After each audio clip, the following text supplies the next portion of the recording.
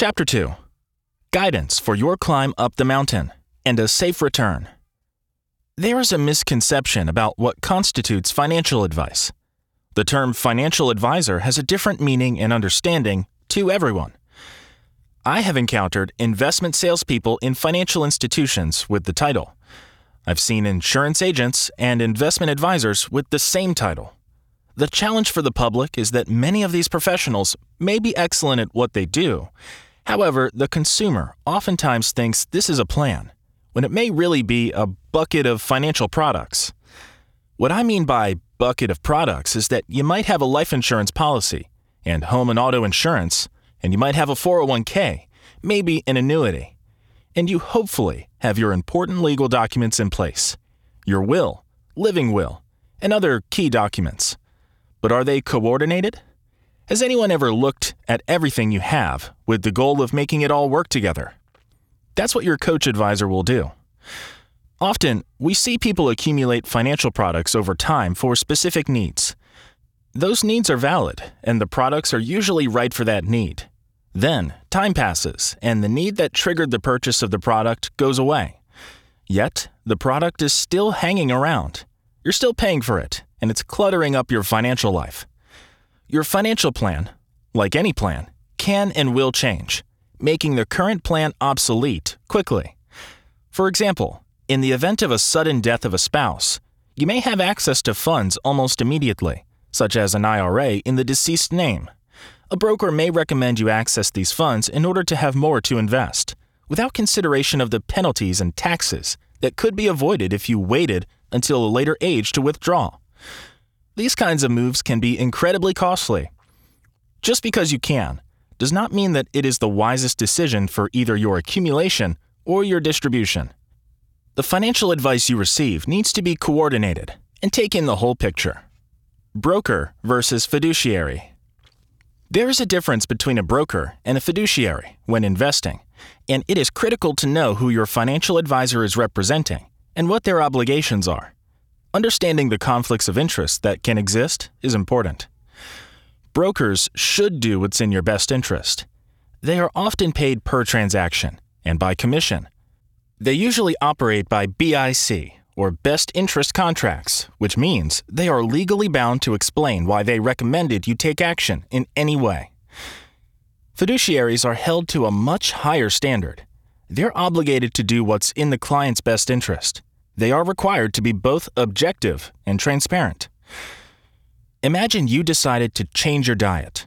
A broker is more likely to behave in the following manner. If you go down to the butcher, he's going to tell you to eat meat. If you go down to the fish market, he'll tell you to eat more fish. If you go down to the produce stand, he'll tell you to eat only vegetables. A fiduciary, by contrast, is more like a nutritionist that will listen to your health concerns and goals and create a customized health plan just for you, with the right amount of meats, fish, and vegetables to help you thrive. Remember, we don't know what we don't know.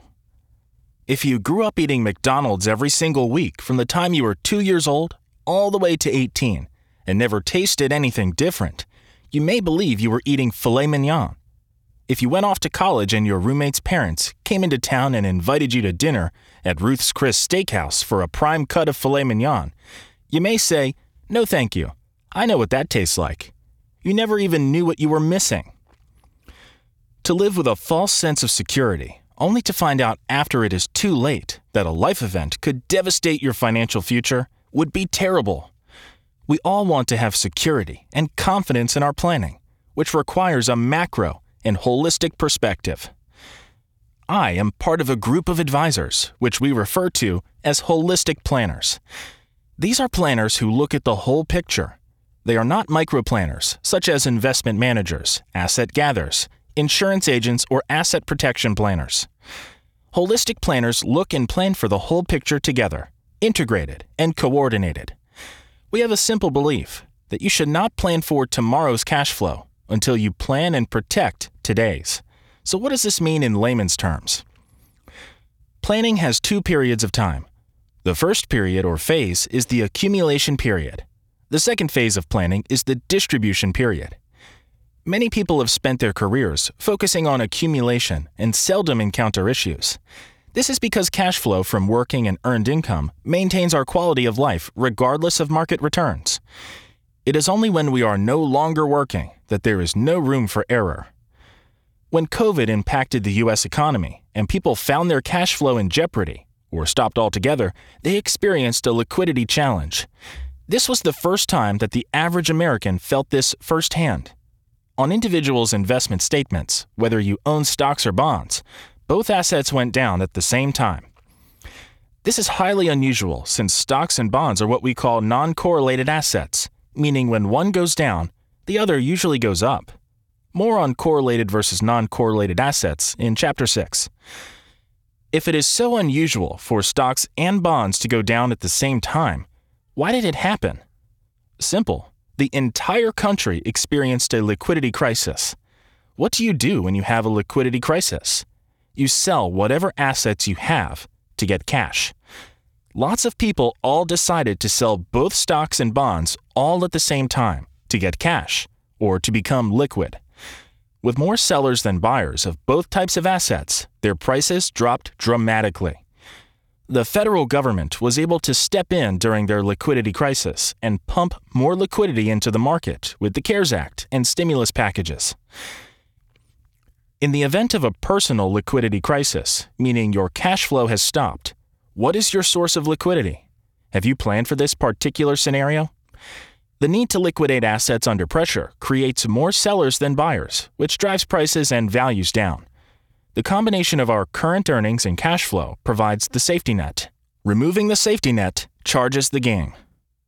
The unlikely truth about coming down the mountain. It's like climbing a mountain. You have to go up, but you also have to safely come down. There are some interesting facts about people who have attempted to climb Mount Everest. The fact is that more people have died on the descent, coming down the mountain, than on the ascent. See footnote 8. Financial success is similar. While working, earned income provides cash flow and a level of stability and confidence. But it's when we stop that we have to manage our finances carefully, so we don't outlive our money or cash flow. Plans of what I call hope, where everything has to go perfectly, often fail to hold up during retirement.